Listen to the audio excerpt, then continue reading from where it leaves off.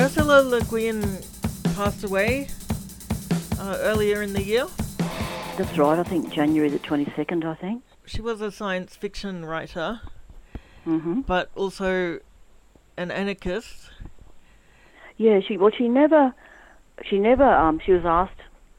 never actually said openly that she was an anarchist, because one of the things I read, she said she didn't know whether she was good enough to come up to that title of being an anarchist, So, and also, too, she didn't want to have something pinned on her, but all her books, like The Dispossessed, especially The Dispossessed, really are about anarchist societies. Yeah, so she was an anarchist, but she just didn't pin that label on her so she could appeal to lots of different groups, I think. Yeah. Okay. A lot of people have said The Dispossessed was a very formative novel for them. Yes, yeah. And I'm actually reading it at the moment. I wanted to read it. I've been wanting to read it for a few years. And so I finally got around to it. And can you mention, can you just tell us the storyline?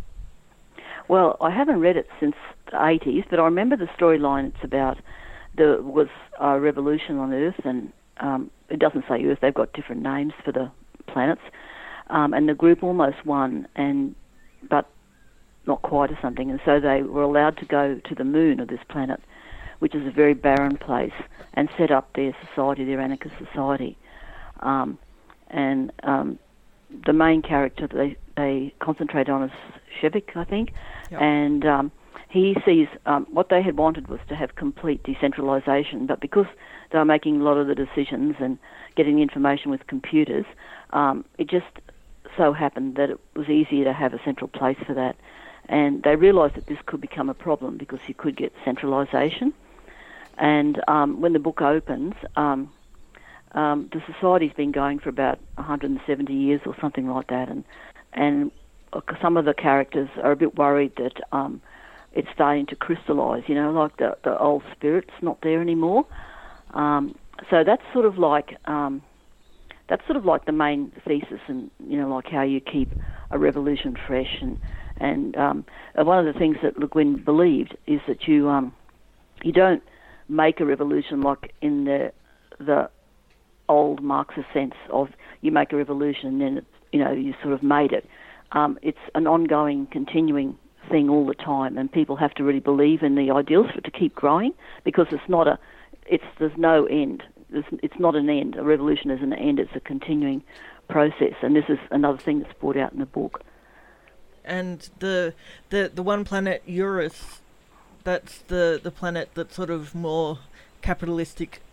Yeah, that's right. It's just like Earth, because the main character does go he's in a group that's trying to think, how can we refresh the whole thing? And he goes off to Earth to see if there's any answers there, because he wants to have an open mind, and he just finds it's exactly like they've been taught, that by the founder, the philosopher, who sort of is like a combination of Kropotkin and Emma Goldman. It's everything's based on money, and social relationships are sort of hierarchical, and eventually he decides, well, he's going to go back. And he does actually talk at the United Nations and stuff. He actually does. He has to escape eventually because he's talking to people there, and he goes back to the moon, and with where the society is, and he decides he's going to try and refresh the whole. Keep working at refreshing the whole thing. That's a basic story outline. Yeah, what I've come up to so far in the book is that he's on Eurus, and he's starting to wonder where the other part of society is.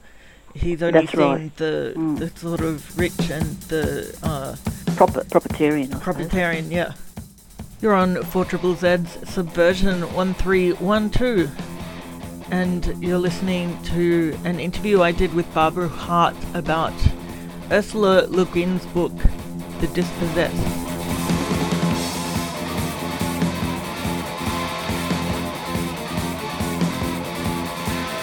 That's worth having. Yes, I would. Buy you your life, sir, if it would.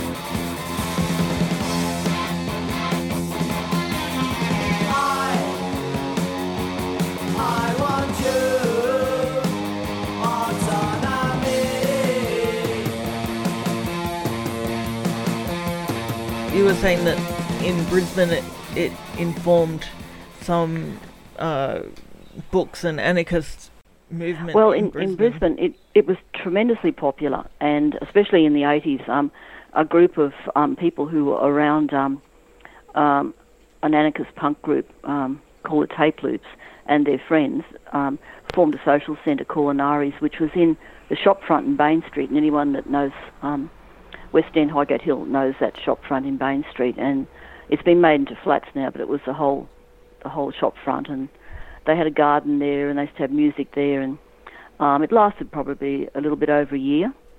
And the other initiative was a person who'd been involved with the beginning of Jura Books and Black Rose Books in Sydney, moved to Melbourne in the early 90s, and he set up a postal book service. You know, you could actually ask him for a book, you could look at the list of books he had, and you'd pay him and he'd send it to you, so like of anarchist books, and he called that book service Anarchy as well. And he's got a web page which is named after one of the characters in Anarchy's, Takver, Takver, and it's a minor character, and he said he picked that character rather than Shevik, the main character, because he wanted to show and give honour to the ordinary people in that book who were really idealistic and really fighting to get the society they really believed in. So that's why he named the book, his web page after Takver. And on this web page, he has lots of anarchist history from the 70s in Sydney and Melbourne. And so that lasted for about 15 years until about 2009, and then his first name's John. He would have probably been close to 60 then, so he passed the service on to a group of younger people who wanted to take it over and put some energy into it. So it's still going. And I think he's still writing as well. That's right. He's still collecting. He's still writing. He's very much into environmental issues. Yeah, and he really said that, like, it was one of the major inspirations of his political life, that book. So I think a lot of people found it like that, because it's actually a story and story about with the ideals of anarchism in, like, the thoughts of people like Kropotkin, but, you know, like, how many people have read those books from the 19th century, but you put it in the story, it's much more accessible.